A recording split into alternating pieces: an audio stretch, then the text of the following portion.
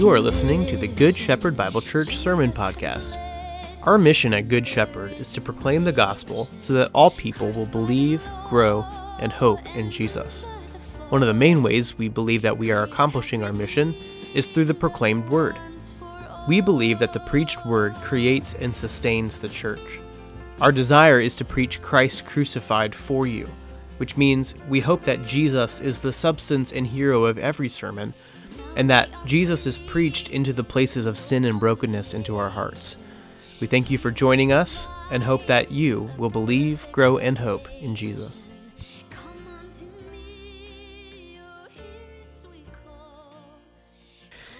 Well, good evening. Turn with me to Acts 1 in your journals.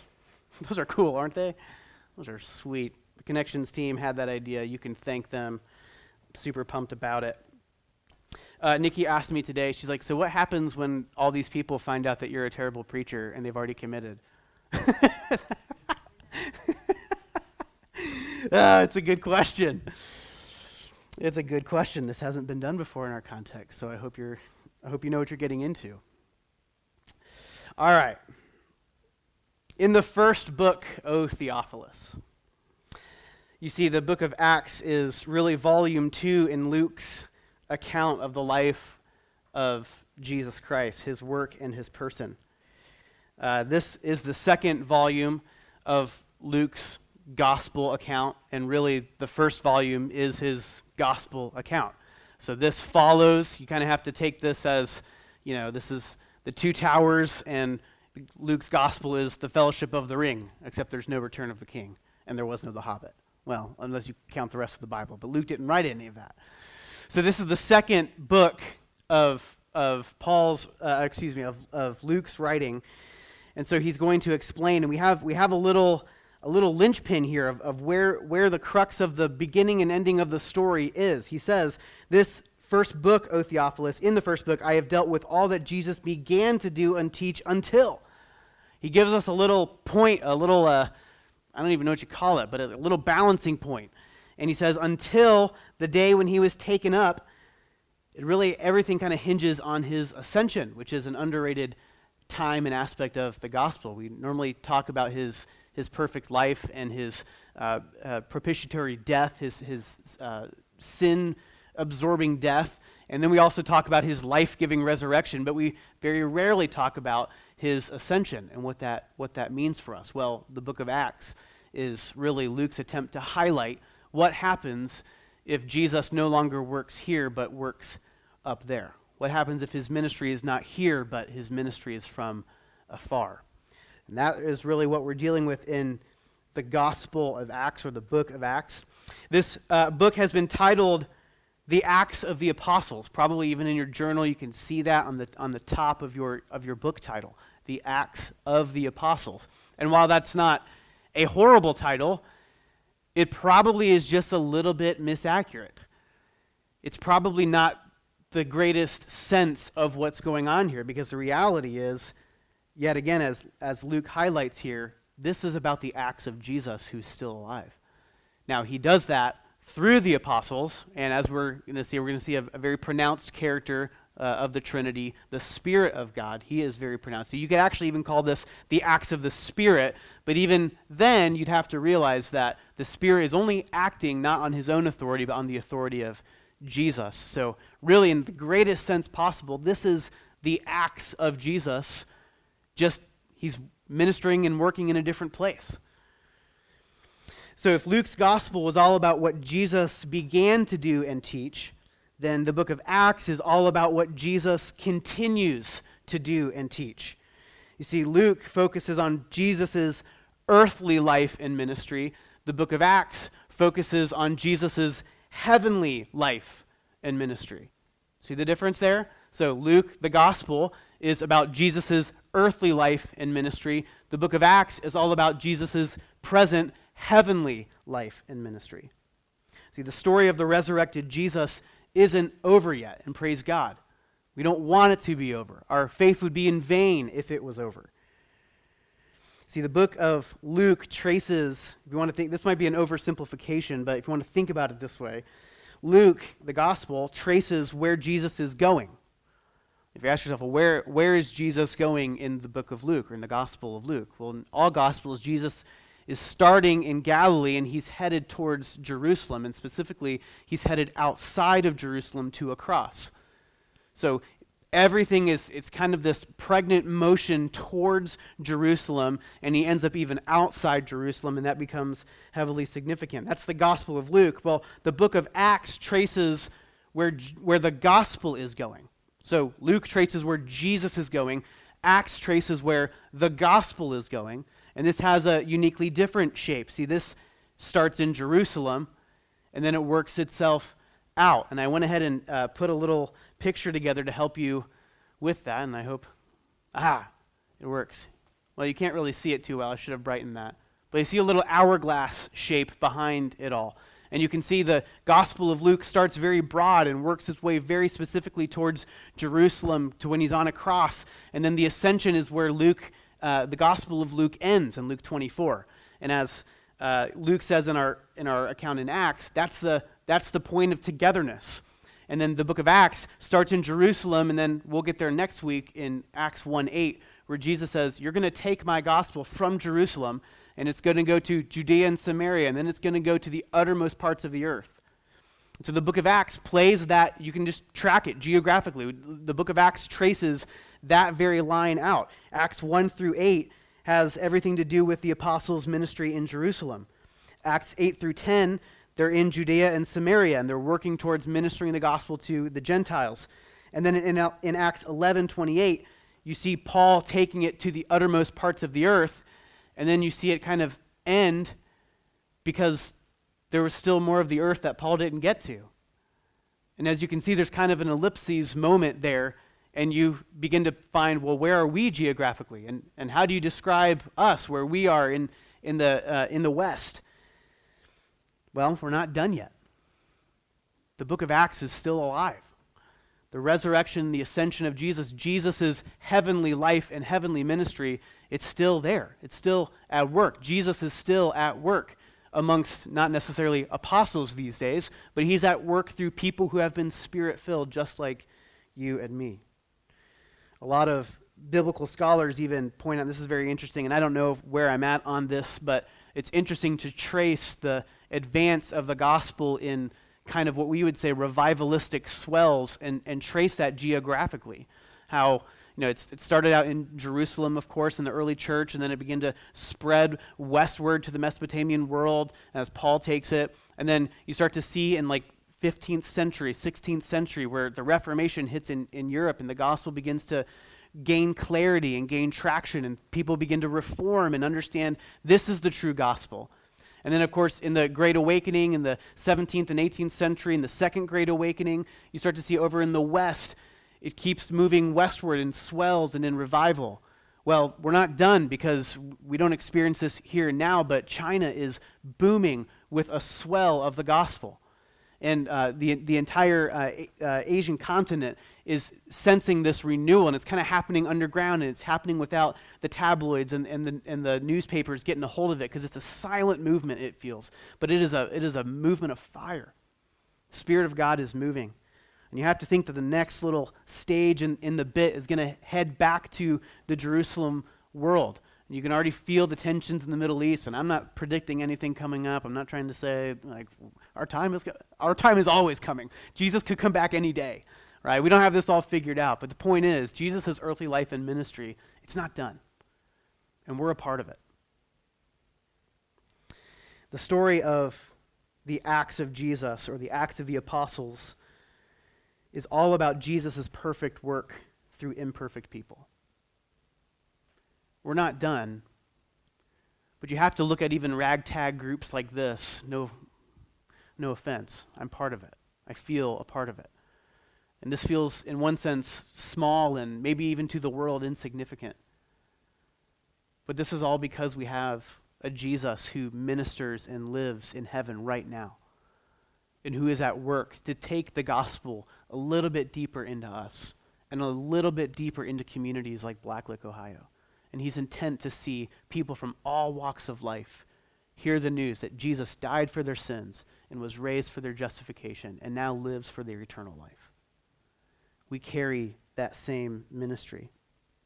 But it's all about Jesus' perfect work. And understand, once you get a glimpse of what Jesus is doing, it is perfect. It's a little bit of the magic of this world to sense Jesus taking sinful people, people who have no right to have access to God eternal, and set them right, and set them at a course of peace in this life and in the next, and have their life reinvented and reinvigorated and even resurrected in the middle of death.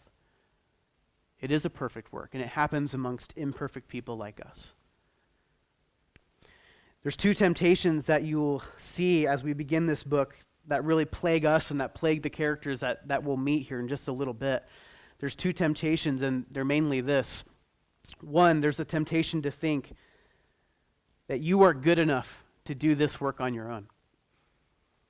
And you will see people try, and you will see people forget the power of God, that only Jesus has the power and the authority to raise the dead. That's the work we're doing. That's the work we're called to. No less, no more, nothing greater. But only Jesus has the power to do it. Now, he'll use you, but don't think for a second, don't be tempted to think that you can do this on your own. We can tend to think that because God gave us this work in the first place, that we are inherently good enough, powerful enough, pretty enough, successful enough, rich enough, competent enough to do what Jesus has called us to do. And my friend, the temptation is to think that this is somehow merit-based, that this is somehow a sense of deservedness. My friend, Jesus only works by grace. That's how he only works. Jesus only uses bad people, as one pastor said. Jesus only uses bad people because bad people are all that he has to choose from. There are no good people. So you're not out here thinking like, this is it. This is the team. This is the eternal destiny team that Jesus is going to form, and because of our awesomeness, we are going to transform the world. No, that's actually the opposite of how it works. People need to see our confession, not our competence. And we'll see that the temptation is to think that you are good enough on your own. The temptation is to become wholly independent of God's power and presence. And this really shows up when we get frustrated at God's providence in our lives, right? When someone when God somehow puts an annoying person in our path, and we're like, that person doesn't help me meet my plan. That person doesn't help me task my next kingdom task list. What are you doing, person? Get out of my way. I'm doing spiritual work here. You're probably tempted to think that this is all about you. It also happens when we treat people as a means to our own end, or it happens when we seek to defend our goodness instead of actually display our badness and display Jesus' goodness for us. It could be a part of that temptation. The second temptation, though, is to think that you are too bad to be doing this work at all. That you are too bad to be doing this work at all. We think that because we all have our own problems, well, I shouldn't, and I certainly can't talk about spiritual things with that person. That person seems to have their act together, or at least more than me. You don't understand. I have a past. I have a history. I'm scared I'm going to repeat myself. I don't know if really this work, this disciple-making work is for me. If people really knew my deepest, dark secrets, they would never listen to a thing I said. Temptation is to think you're too far gone. But both of these temptations, you understand, both of these temptations have at the heart this dependency on self, either way. Both of these temptations fail to realize that our only hope in this ministry rests never within, whether in our goodness or freedom from our badness. It has everything to do with the power and the authority of Jesus, upon whom the Spirit of God rests on us. And with both of these temptations, it's this focus on our strength, not Jesus's. Both of these temptations wrestle with our own personal competence and not Jesus's. Our work for Jesus rather than, or our own work for Jesus rather than his work for us. These two temptations really are a slavery to ourselves. And what we need to understand is that there is another understanding, there's another faith-based motivation for what we're doing, and it's depending on Jesus. So tonight, I want to look at our passage here, Acts 1 through 5, and look at 4 basic things that you'll see right out of the gate, where Luke is trying to get us to see this is not about what we do for Jesus, but what Jesus has been already doing from eternity past and what he's doing right now to make this thing happen. So what is Jesus doing? What is Jesus' work for the apostles? Even at the very beginning of this book, we see Jesus' work for, in, and through the apostles highlighted as the main event. The main event is watching Jesus at work, not these apostles. The first thing we see, he commissioned the apostles. He commissioned them. Look with me at verse 1 and 2. In the first book, O Theophilus, I have dealt with all that Jesus began to do and teach until the day when he was taken up, after he had given commands through the Holy Spirit to the apostles whom he had chosen. You see, it was Jesus' commissioning. It was his work to be done. He was the one who gave the command. You remember back in the Great Commission, remember what this command was? Go, therefore, and make disciples of all nations, baptizing them in the name of the Father, Son, and the Holy Spirit, and then teaching them to observe all that I commanded, and I am with you always. And there's two things that are really, really important for us to see. Number one, this commissioning is based on Jesus' authority alone. He says, you do this in the name of the Father, Son, and the Holy Spirit. You don't do this in your own name. I mean, you have no power or authority to baptize anybody into anything.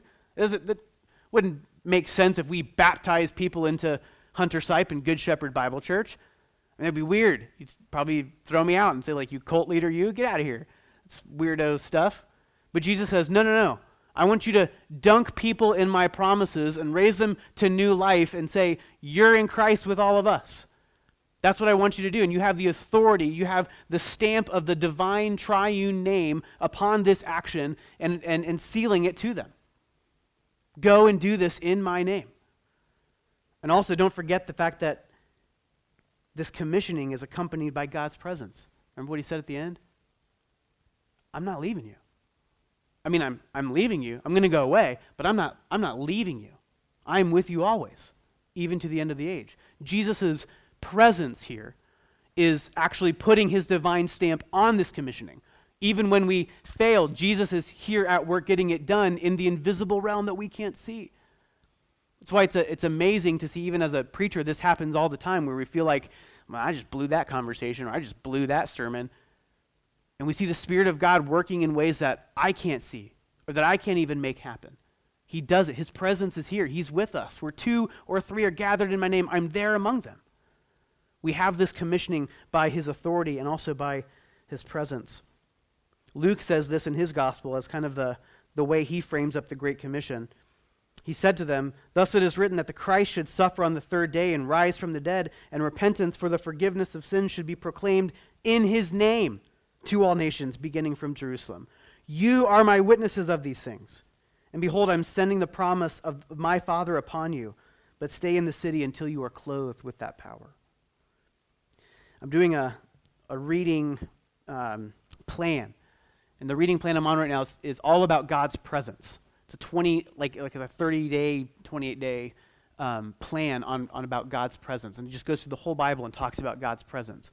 Can I read you a couple things that I'm learning and seeing from God's presence being amongst his people here? What his presence does for us?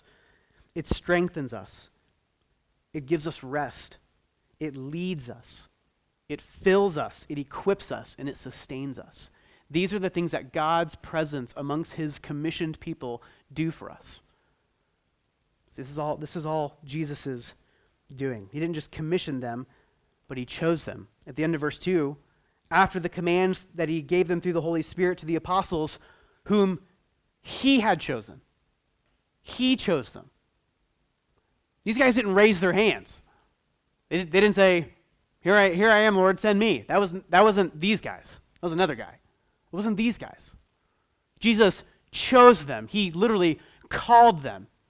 They didn't really have a choice. It was like when light, Jesus says, like, let light come. It was like light's like, sure, it's there. So when Jesus called them from where they were at, they came. He chose them. How are you going to change the world? How are you going to change the world?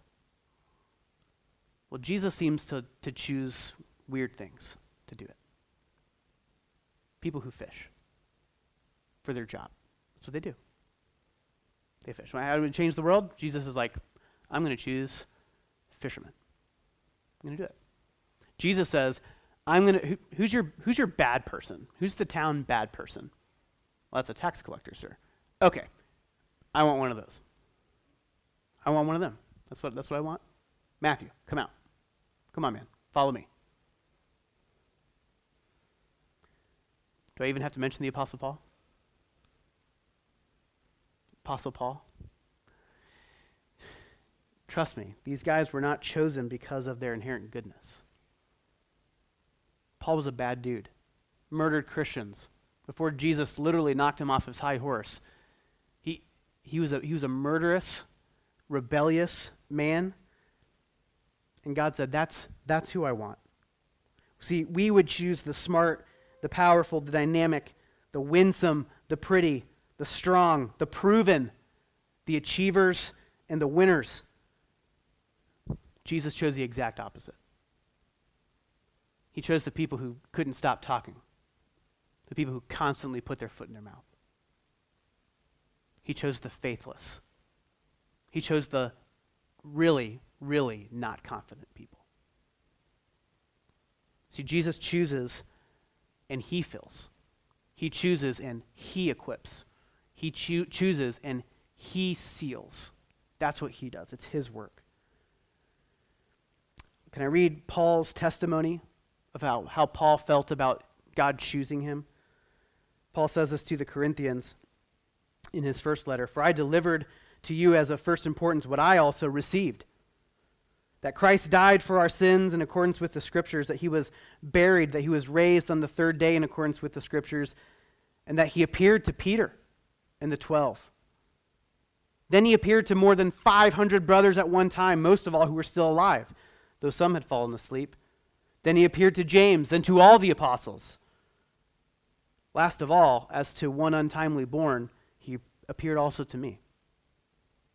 For I am the least of the apostles, unworthy to even be called an apostle, because I persecuted the church of God. But by the grace of God, I am what I am. And his grace toward me was not in vain. On the contrary, I worked harder than any of them, though it was not I, but the grace of God that was in me. Whether then it was I or they, so we preach and you believe. That's Paul's testimony. I was the least, man. I don't deserve any of this. By the grace of God, I am what I am. See, God chose them. And my friends, he's chosen you. It has nothing to do with your goodness. In fact, he may have actually chosen you because of your badness. That may be why he chose you. But your badness doesn't disqualify you either. He chose you. It's his choosing, not your choosing. Again, you didn't sign up for this. You didn't raise your hand. He raised your hand for you. He said, come forward, and you came. He chose you. He also appeared to the apostles. He appeared to them. As Paul already said, he appeared. And to them, the appearance of the resurrected Savior was a little bit of everything, as you can imagine. I mean, it was this moment of this benchmark moment of their life. I remember when he appeared. I remember when I saw him for the first time. Remember the story of doubting Thomas? I mean, that guy probably lived that for the rest of his life, seeing the resurrected Savior. He appeared to them. And the thing that highlights Jesus' work is that the apostles didn't believe in Jesus' resurrection, if you remember. And Luke even highlights this. Can I read this from Luke 24? This is the last chapter in Luke's gospel. Now Jesus had just resurrected from the grave. Now it was Mary Magdalene and Joanna and the mother and Mary, the mother of James, and the other women with them, who told these things to the apostles. But these words seemed to them an idle tale, and they did not believe them. And literally, Jesus had just told them what was going to happen. Like, it would be one thing if Jesus didn't tell them, like, dude, he straight up resurrected from the dead. And they're like, nah, that doesn't even make sense. But Jesus told them, and they still were like, nah, that's an idle tale. That's dumb. Quit your talking. Didn't even believe them. Remember the passage, Luke 24 goes on, this story about this road to Emmaus where Jesus appears to two of the disciples and it's kind of hidden from them, his presence, and Jesus opens the Bible to them and shows you this is what's been going on in the Old Testament all along. I was always going to die for your sins and I was always going to resurrect. I'd love to have been there or have that commentary. It would have been like a podcast. Something from that conversation would be great. But they get to the house and they're telling people, and remember what they said? Didn't our hearts burn within us? We didn't believe, and now we see it. Our hearts are burning within us as God opened the word to us, as he appeared to us. You see, Jesus wasn't just displaying historical proofs, although that certainly does happen, and the apostles take note of that. Remember, for doubting Thomas, the historical proof, the actual scientific proof of nail scars in the hands, I want to see that. And certainly Jesus gave it to him, but even more specifically, Jesus gave them spiritual proof. Jesus opened the eyes of their hearts to something that they could never unsee. And he said, it is because of that and the speaking about the kingdom. He says, he appeared himself to alive after many proofs, appearing to them for 40 days and speaking to them about the kingdom of God. It was also God's word being illumined to their hearts, where they saw not just historically, but they saw spiritually of what Jesus is. That can only happen by the work of Jesus. That kind of spiritual awakening can only happen. We can't muster that up. We can't manufacture that. We can't look and see ourselves. The Spirit of God, and I hope you remember where you were or what you were doing when the Spirit of God opened your eyes. And it was like what Luther said, the gates of heaven opened up to you, where you saw that and you realized, this is for me. If you've never had that experience, I want to encourage you, let us talk with you. It's not about the experience as much as you see your need for a Savior and you realize you have one. And maybe this is the moment where you're saying, I've been thinking this is all about me. I've been treating this whole Christianity thing as it's my work for Jesus. And I'm hearing for the first time, this is about his power for me, his strength for me. He didn't just appear to them, but finally he promised the Holy Spirit to them. And while he was staying with them, he ordered them not to depart from Jerusalem, but to wait. This will rub our Western world the wrong way. Wait. Who loves to hear that, right? Wait. COVID has taught us one thing. Wait. And Jesus says, listen, I know you see me. I know I chose you. I know it feels like this thing's ready to roll. We as a church feel this, don't we? We're ready to roll. We have everything. We've been learned. We've been taught. We're ready to go. And Jesus says, don't you dare. Don't you dare take one ministry step until that promised Holy Spirit comes to you. Remember what Jesus' words to the disciples were? I am the true vine, you are the branches. Without me, you can do nothing. But with me, you can literally turn this world upside down. And that's exactly what happened. Wait. Don't just hang out here. Don't move. Wait for the promised Holy Spirit. You wait until the power of God shows up, because you're going to need that. What you can't ride on is your own power. Don't even try that. In fact, I won't even let it happen. Okay? But wait. Let me share with you some things. And actually, you notice two things here that actually Jesus says to the apostles. Number one, he invokes the Trinitarian name. We're learning this in our men's and women's group here. You see all three members of the Trinity right here. Verse 4, and while staying with them, he ordered them not to depart from Jerusalem, but to wait for the promise of the Father, which he said, you have heard from me the Son, and this promise is the Spirit. Verse 5, for John baptized you with water, but you will be baptized with the Holy Spirit not many days from now.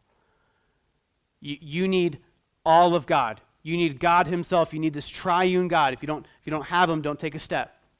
Don't do it.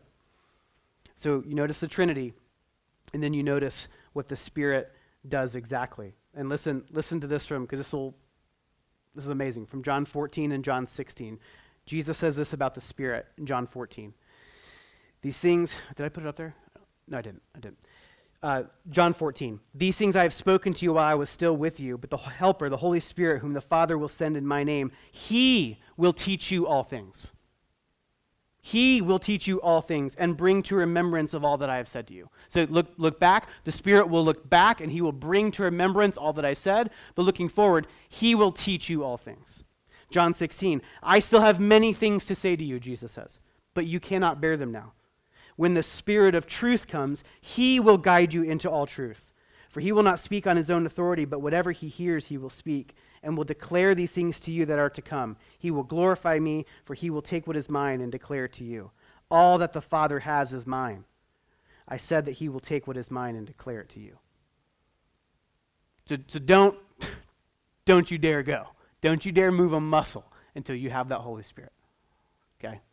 We need all of God up in our business to get this done. So what's going on with this John's baptism and Spirit baptism stuff? To be honest, I really don't think Luke is making a crazy statement here. I don't think Jesus is making a crazy statement. Going to give you like 2 minutes worth of explanation as to what this means. In verse 5, John baptized you with water, but you will be baptized with the Holy Spirit not many days from now. So in John the Baptist's baptism, remember the word he kind of qualified his baptism as? He said, this is a baptism of repentance. So come to the Jordan and put all your sins in this water. Come have all your sins buried in this water. Remember what happens right after that? He sees Jesus and he says, this is the one. I can't even like unstrap his sandal. I'm not even worthy to do that. This is the Lamb of God who takes away the sin of the world.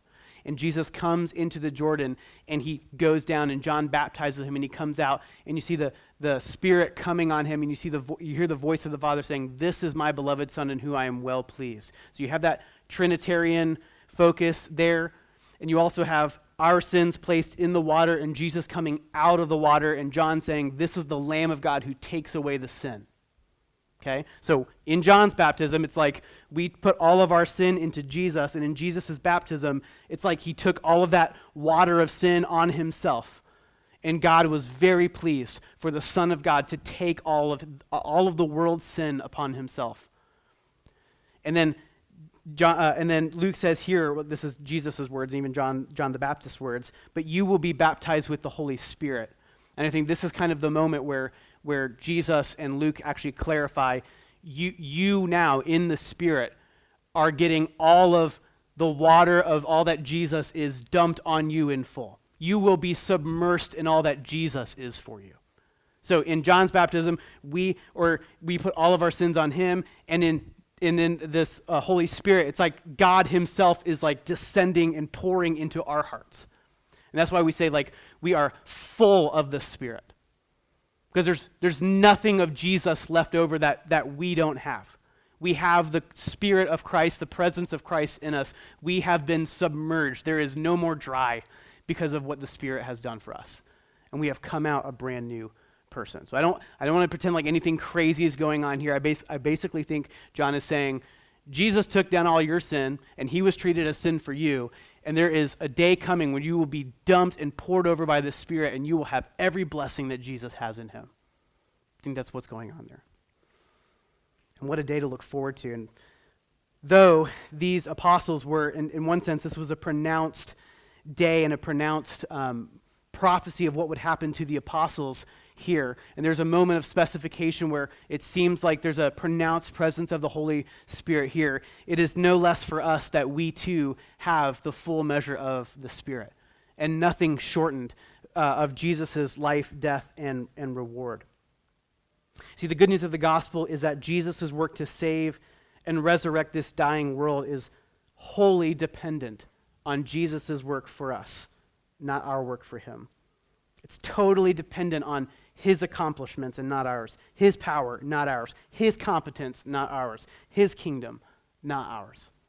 And that gives hope for little churches like us.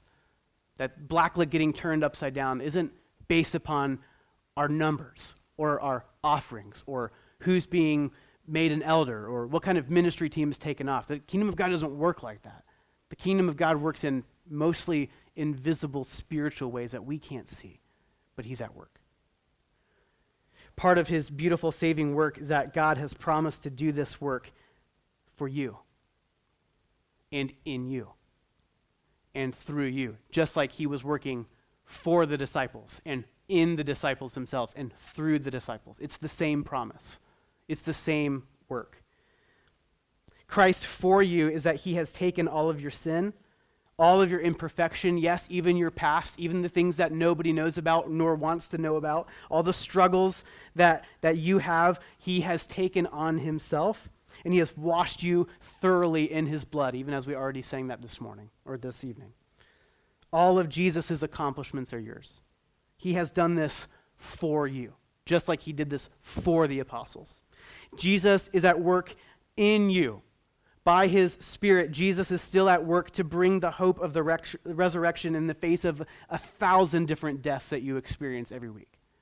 The things that you face, the frustrations you feel, your plans not coming together, your day not going like it should be, the loss that you feel because of hurtful relationships and even death itself, these things Jesus is working in you, this need for resurrection, this need for new life in Christ, and he is still at work renewing you. Remember what Paul said, though our outer self is wasting away every day, our inner self is being renewed every day. It's like this resurrection constantly happening. Jesus is still at work in you, in his heavenly life and ministry. But my friends, the good news of the gospel is that he will also work through you. God is using your confession of your sin and of your need for a Savior. He probably won't use your competence. That's not normally how he works. He might. He can do whatever he wants. But he will use your confession.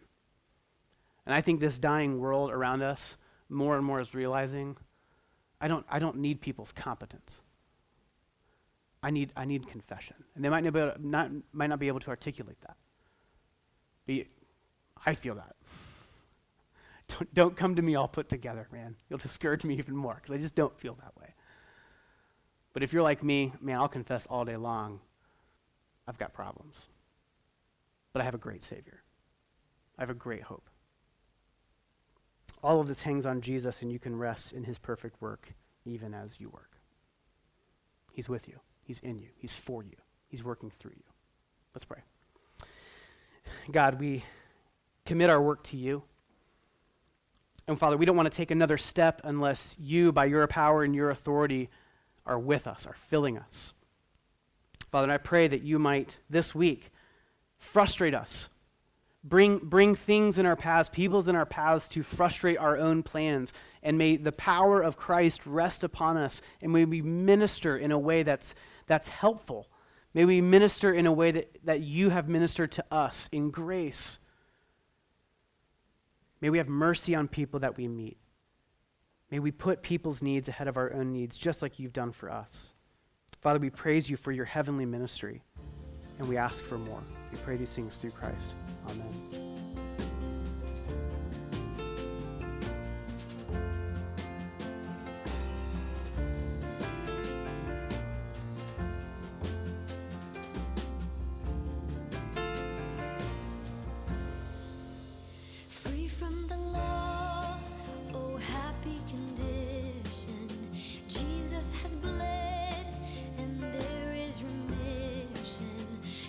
By the